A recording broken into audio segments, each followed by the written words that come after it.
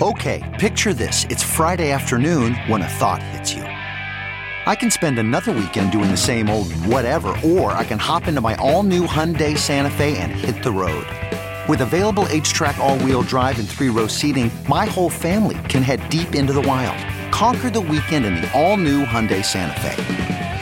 Visit HyundaiUSA.com or call 562-314-4603 for more details. Hyundai, there's joy in every journey.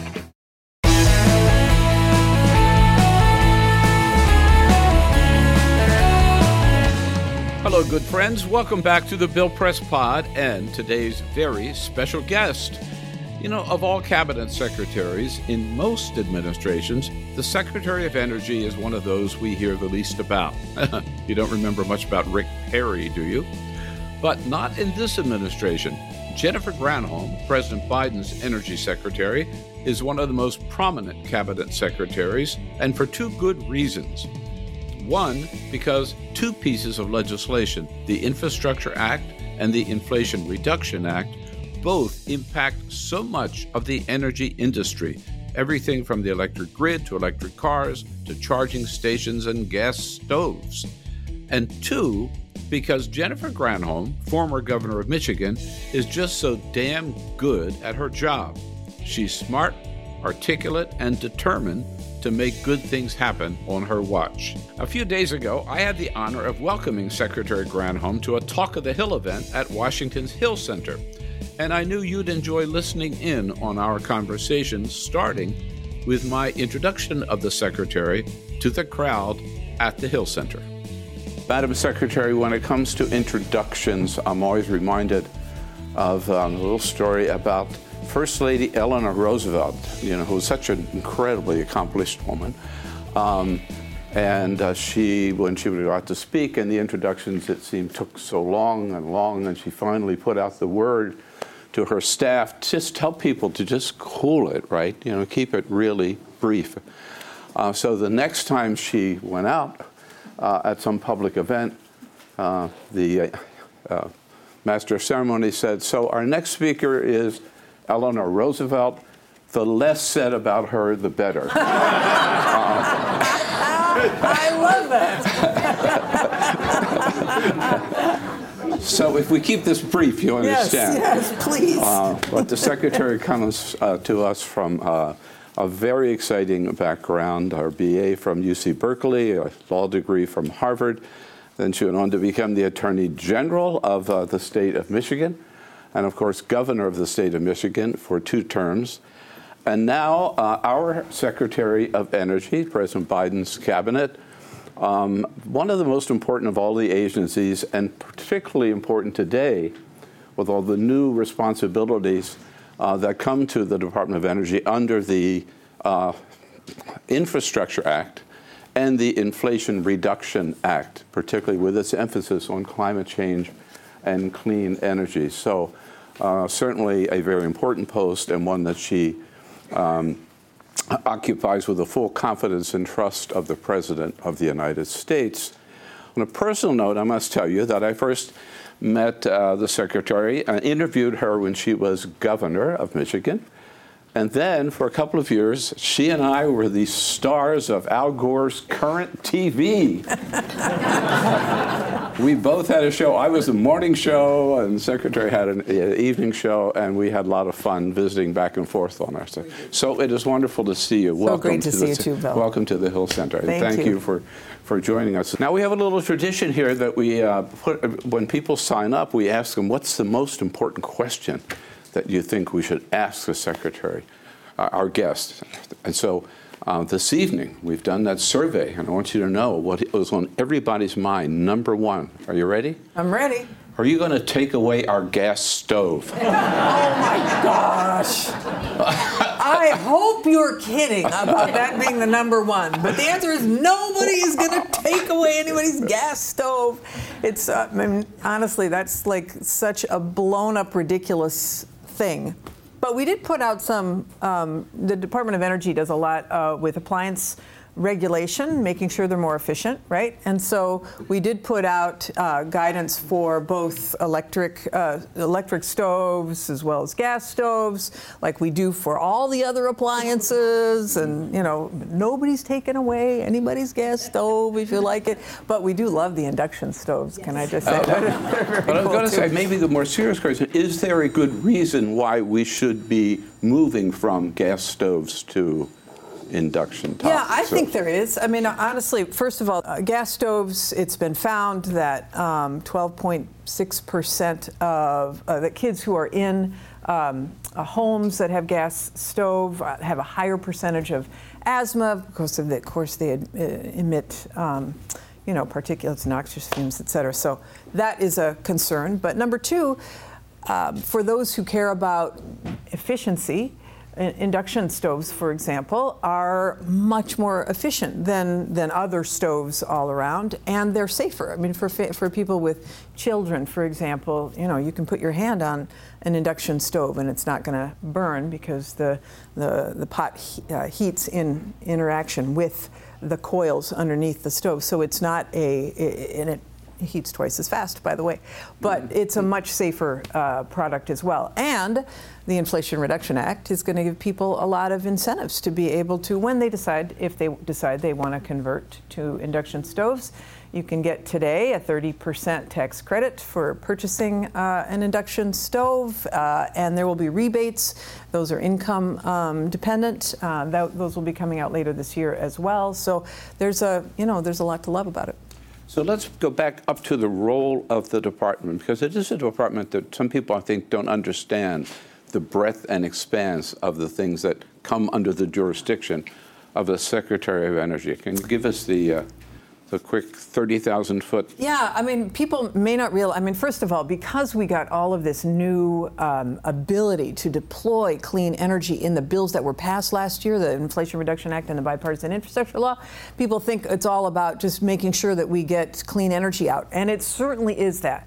But it's also about the future of energy. So we have 17 national laboratories. There's about 100,000 DOEers across the country in laboratories, huge laboratories. In fact, one of the laboratories, the Lawrence Livermore National Lab just made news in December because it successfully created ignition to be able to have fusion as opposed to fission for nuclear power. It is a very exciting breakthrough. But so we have 17 of these massive facilities across the country doing next generation technology. So that's one piece. The today deployment is another piece. And we also have the mission of making sure that our national nuclear stockpile is safe, secure, and effective. So there is a defense component as well as a non-proliferation of nuclear weapons component. So there's a whole suite of things. In addition to, there are a number of sites that were used during the Manhattan Project, and that where there is radiation, radioactive materials, and there's a huge amount of cleanup that is done on that site. So that mission is also a piece of what the Department of Energy is. But now we just created a whole new undersecretary for infrastructure, which is all about deploying these technologies and making sure that we meet the president's goal, which is to get 100% clean electricity on the electric grid by 2035, 100%.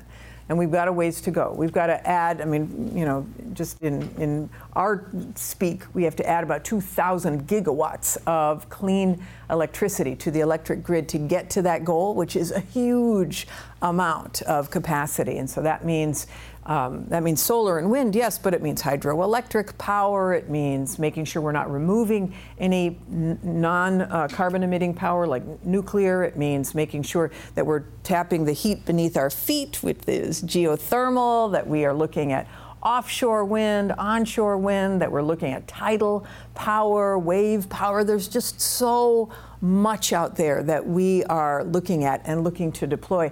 That includes electrifying our transportation system. That means batteries for electric vehicles and electric vehicles themselves. And that means when you have an electric grid that is charging up all these batteries, you've got to make sure you've got enough capacity, or that your electric grid can be what is known as bidirectional, so that all of the batteries in the... How many of you have an electric vehicle? Does anybody have an electric vehicle here? A few people on the back. So we want your batteries on electric vehicles to be able to, yes, power your car, but if things got really dicey or if power went down somewhere, ideally, you'd want to have all of those batteries be able to contribute to resiliency on the grid. So be able to take power and give power so that you have an electric grid that is really a virtual power plant is what they call them. So there's all sorts of stuff happening in this space that is very, very exciting. And the Inflation Reduction Act has just put even more. The reason why it's so important, Bill, is,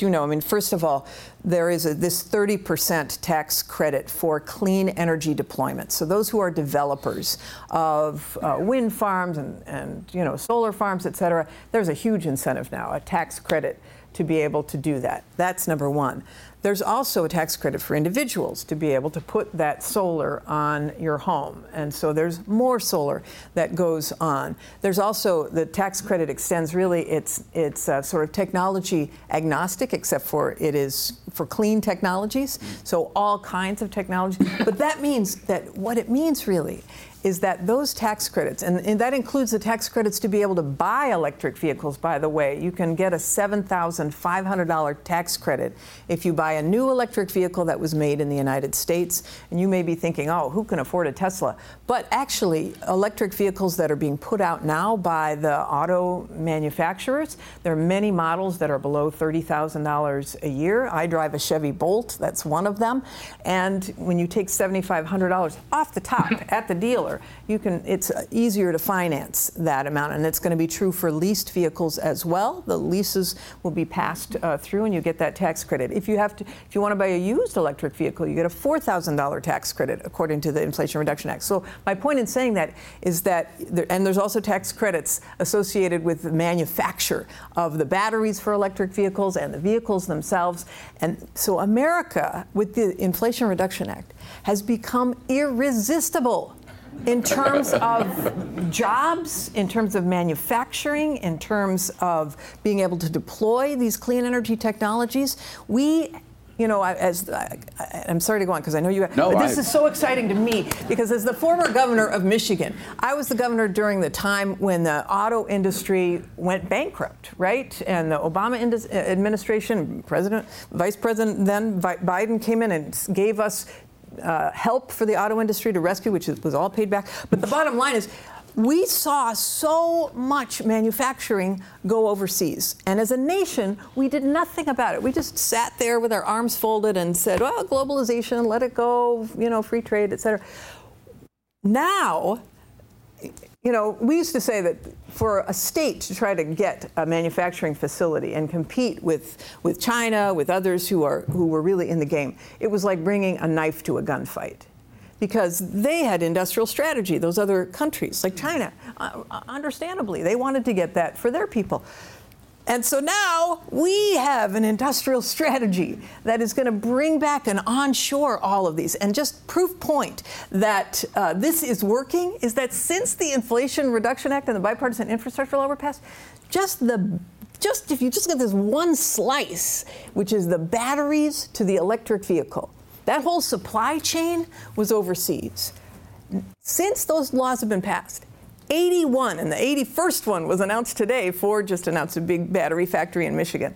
81 battery factories, whether pieces of the supply chain, the whole supply chain, have announced that they are moving or opening up in the United States. 81 factories. This never would have happened before. But because we are irresistible, we are bringing it back.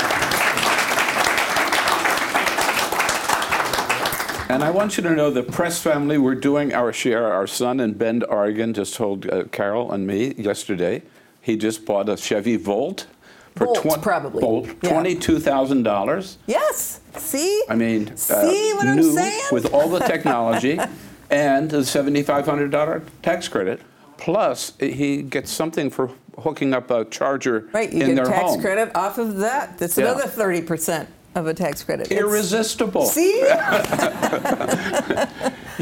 So is the American auto industry, they're bought into this? They're totally bought in. Because they were dragging their heels, let's face it, for a long time. No, they were. And, Tesla really did do an unbelievable thing, which is to say we can make electric vehicles and we can do it in the United States. So that was amazing. But they were high end. I mean, people were paying a lot of money for that. And so it was really sort of stoking the domestic auto industry, other than Tesla, like Ford, GM, Stellantis now, to be able to do this. So last summer, all of the domestic automakers stood in the Rose Garden with the president saying that they are committed that half of their fleet by 2030, half of the new cars sold in America will be electric.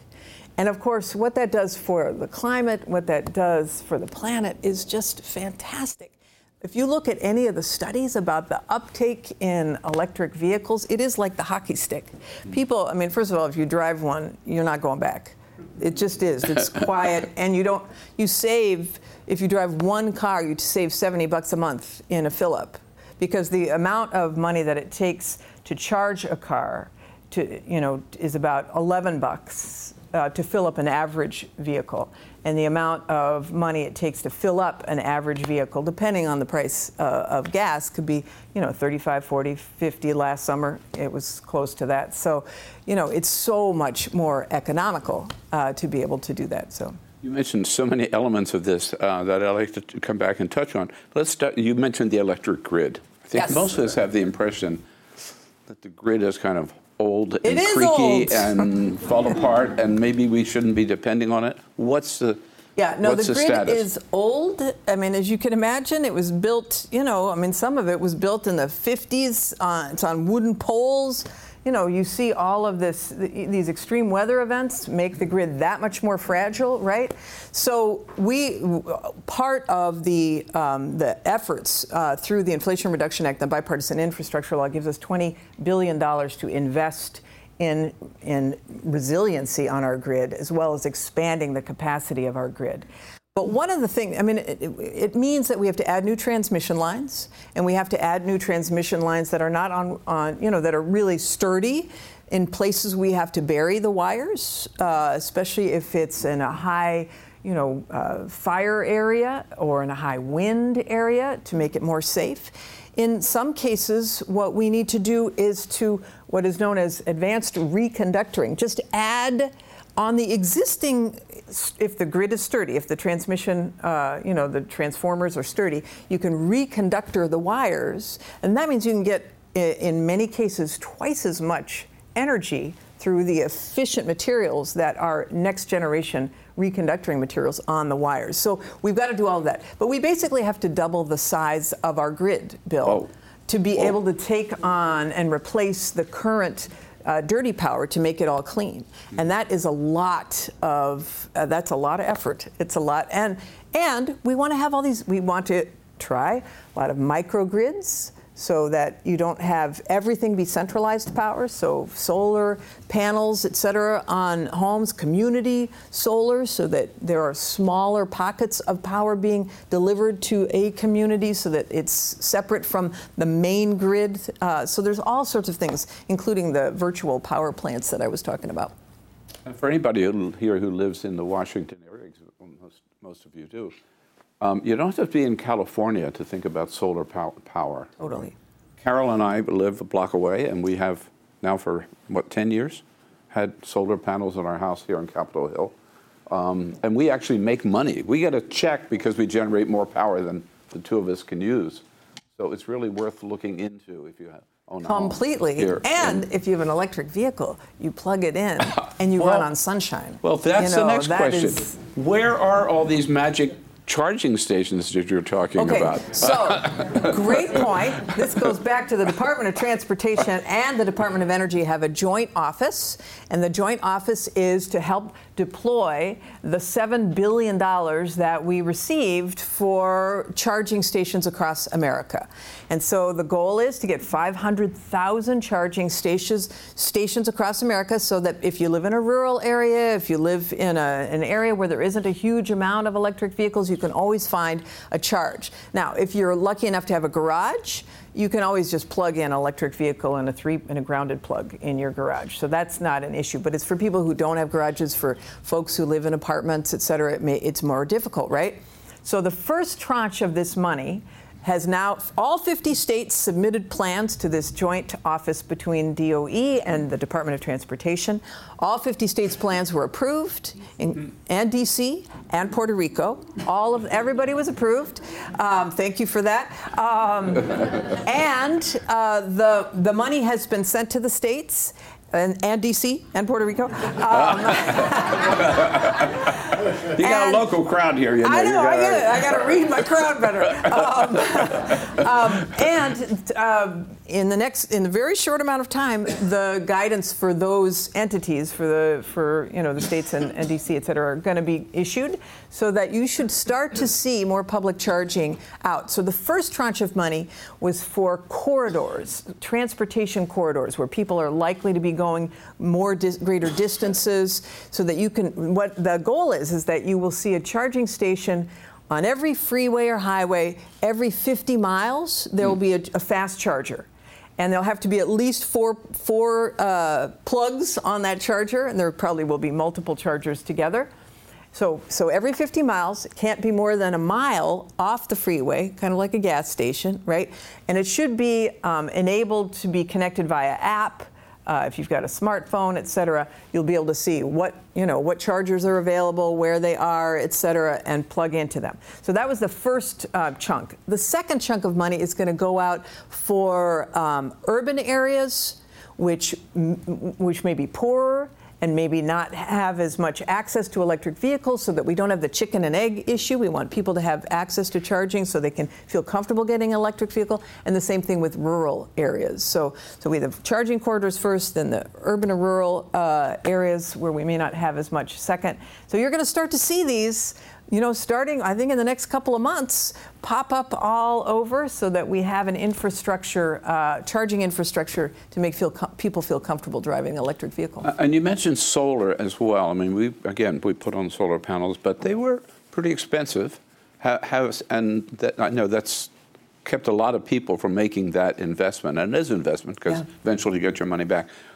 Are we producing our own solar panels now? And is the price coming down? Yeah, okay, so number one, are we producing our own? We're not producing enough, but because of the incentives in the Inflation Reduction Act, now manufacturers are onshoring. Now, China really has had a real lock on this area of producing solar panels. But since the Inflation Reduction Act, there's an American company called First Solar. It just announced a huge new factory, in fact, 2 of them. Georgia just announced the biggest solar factory in America from a South Korean company that is coming to Georgia to make solar panels. We're seeing more and more of that reshoring, which is very exciting, number one. Number two, the technology itself has improved so much. I don't know when you had your solar panels installed. 10 years ago. So the technology has brought down the price, and it continues to drive down the price. So the price of solar has dropped significantly over the past decade because of that research and development. And then third, because of the Inflation Reduction Act, people will get this 30% tax credit for putting solar panels on their roof off the top. And then if people are in a moderate or low income, if, for example, they're eligible for weatherization dollars, they can have them fully paid for, which is very exciting as well. So there's all kinds of incentives like that that will generate, I think, demand.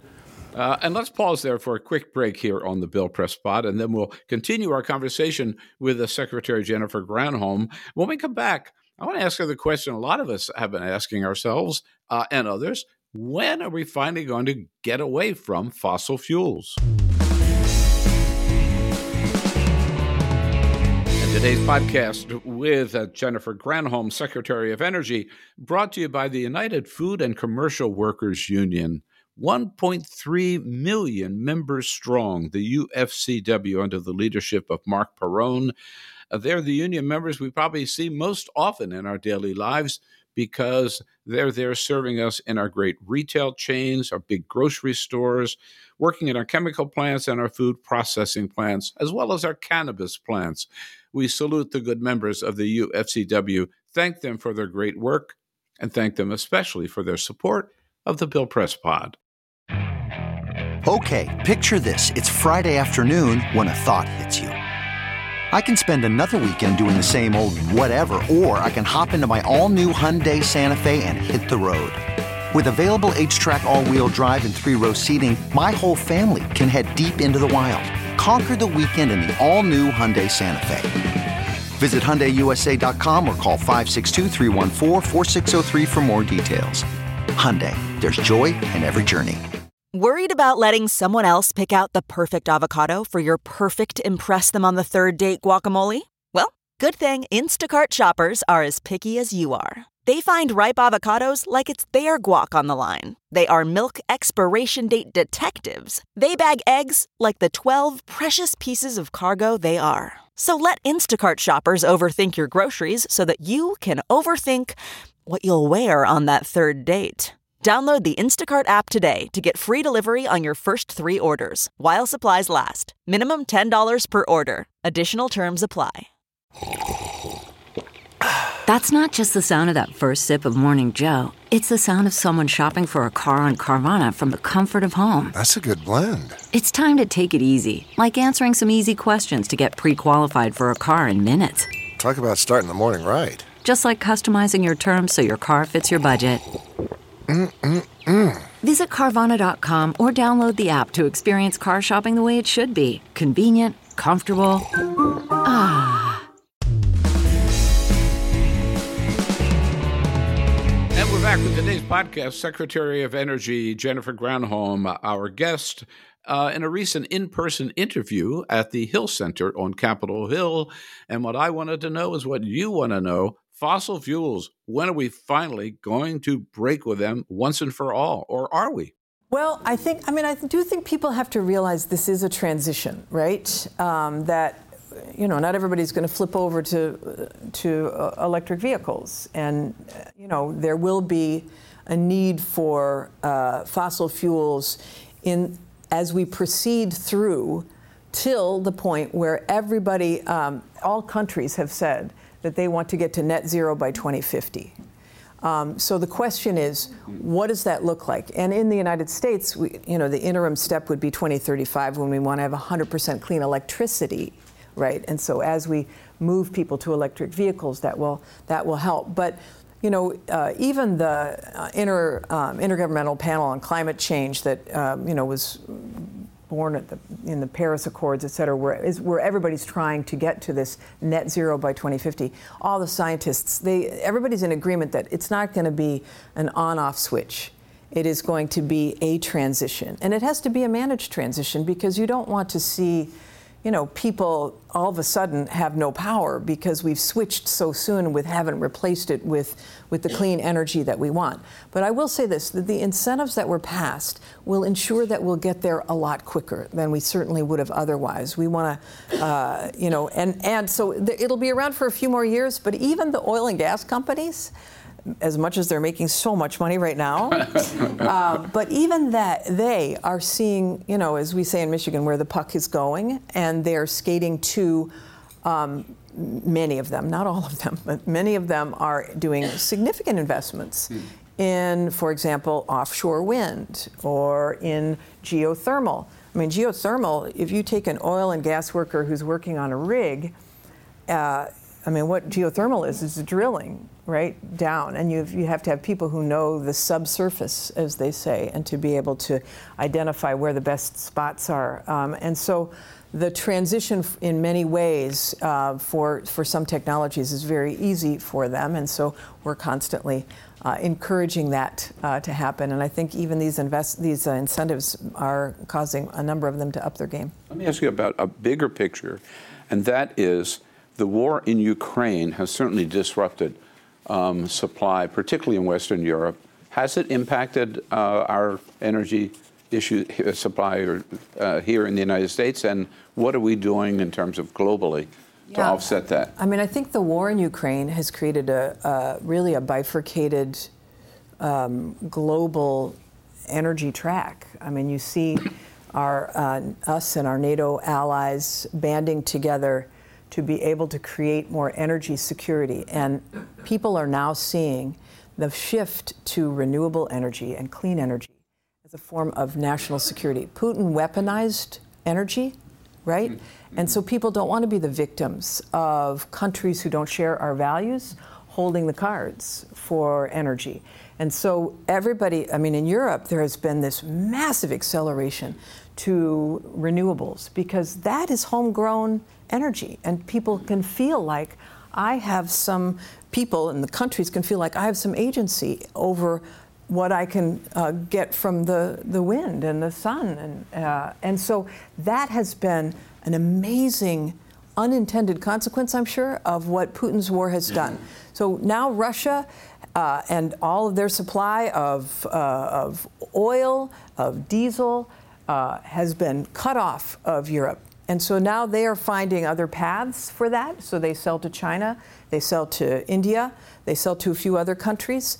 But it has really helped to choke the supply of money that Russia was making to be able to execute its war, which is good.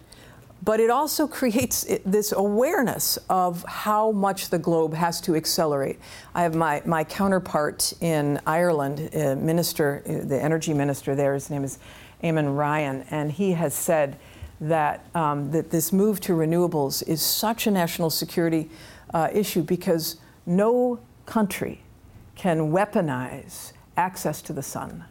No country can ever weaponize access to wind. It is a national security issue. So that's number one.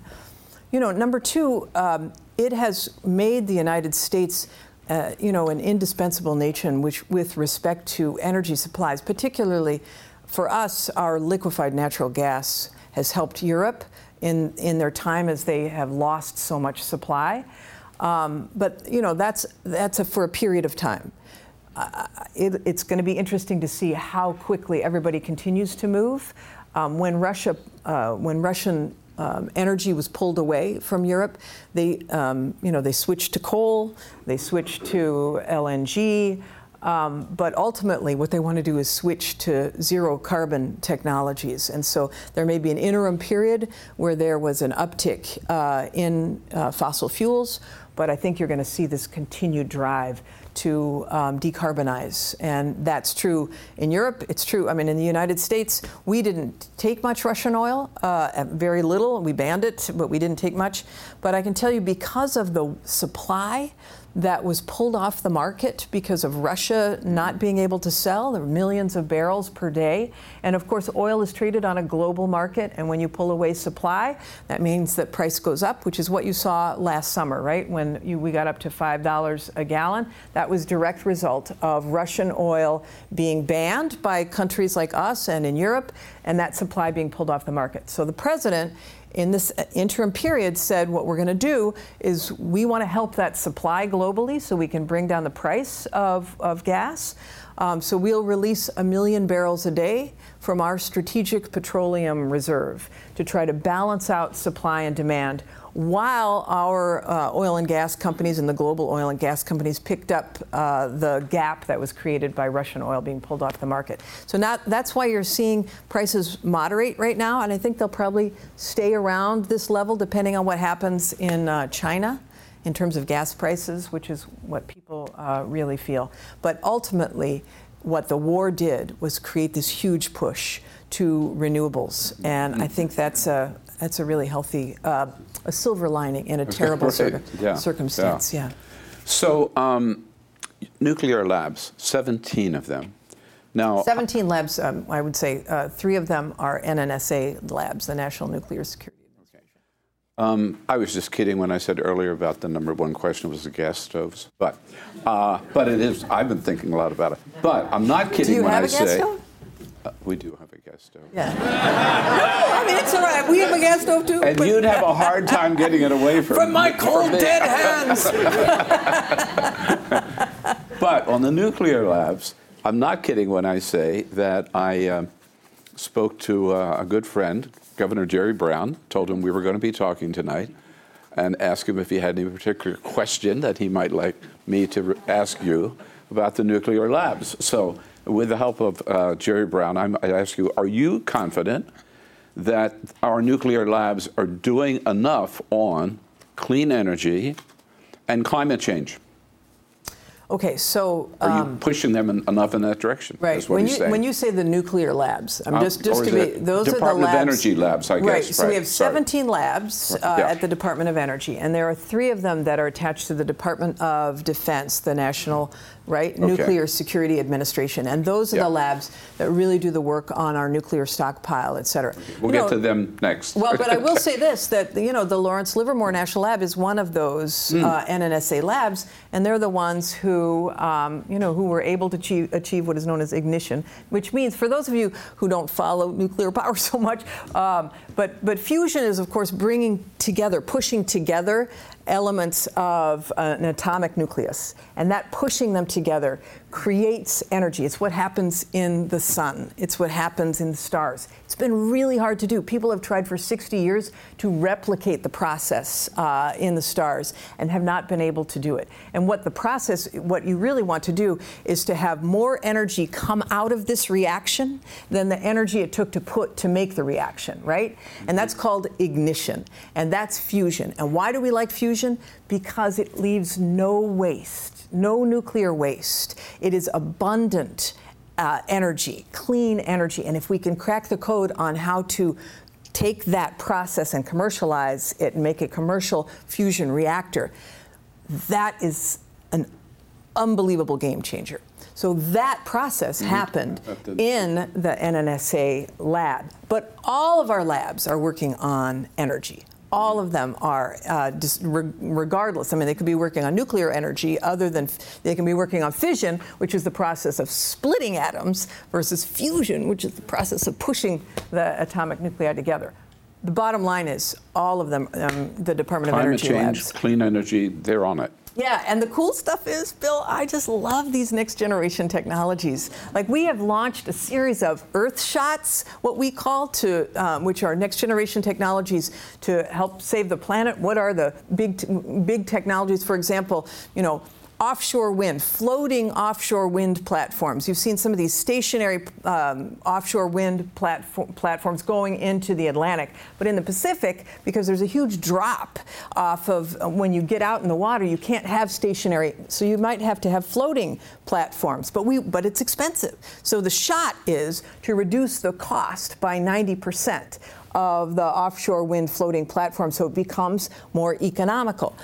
We have a shot on clean hydrogen, which is hydrogen that's made by splitting water. Hydrogen is a form of energy, or form of storage of energy, or form of movement of energy. You split water, the H from H2O, right, is hydrogen. And if you can split that off, and you can do it in a clean way, the energy created by renewable energy, it creates potentially a huge energy source. So we have a shot to reduce the cost of that, to make it commercially viable. We have a whole series. We got 8 shots happening, and more coming all the time, like enhanced geothermal and all this very cool stuff.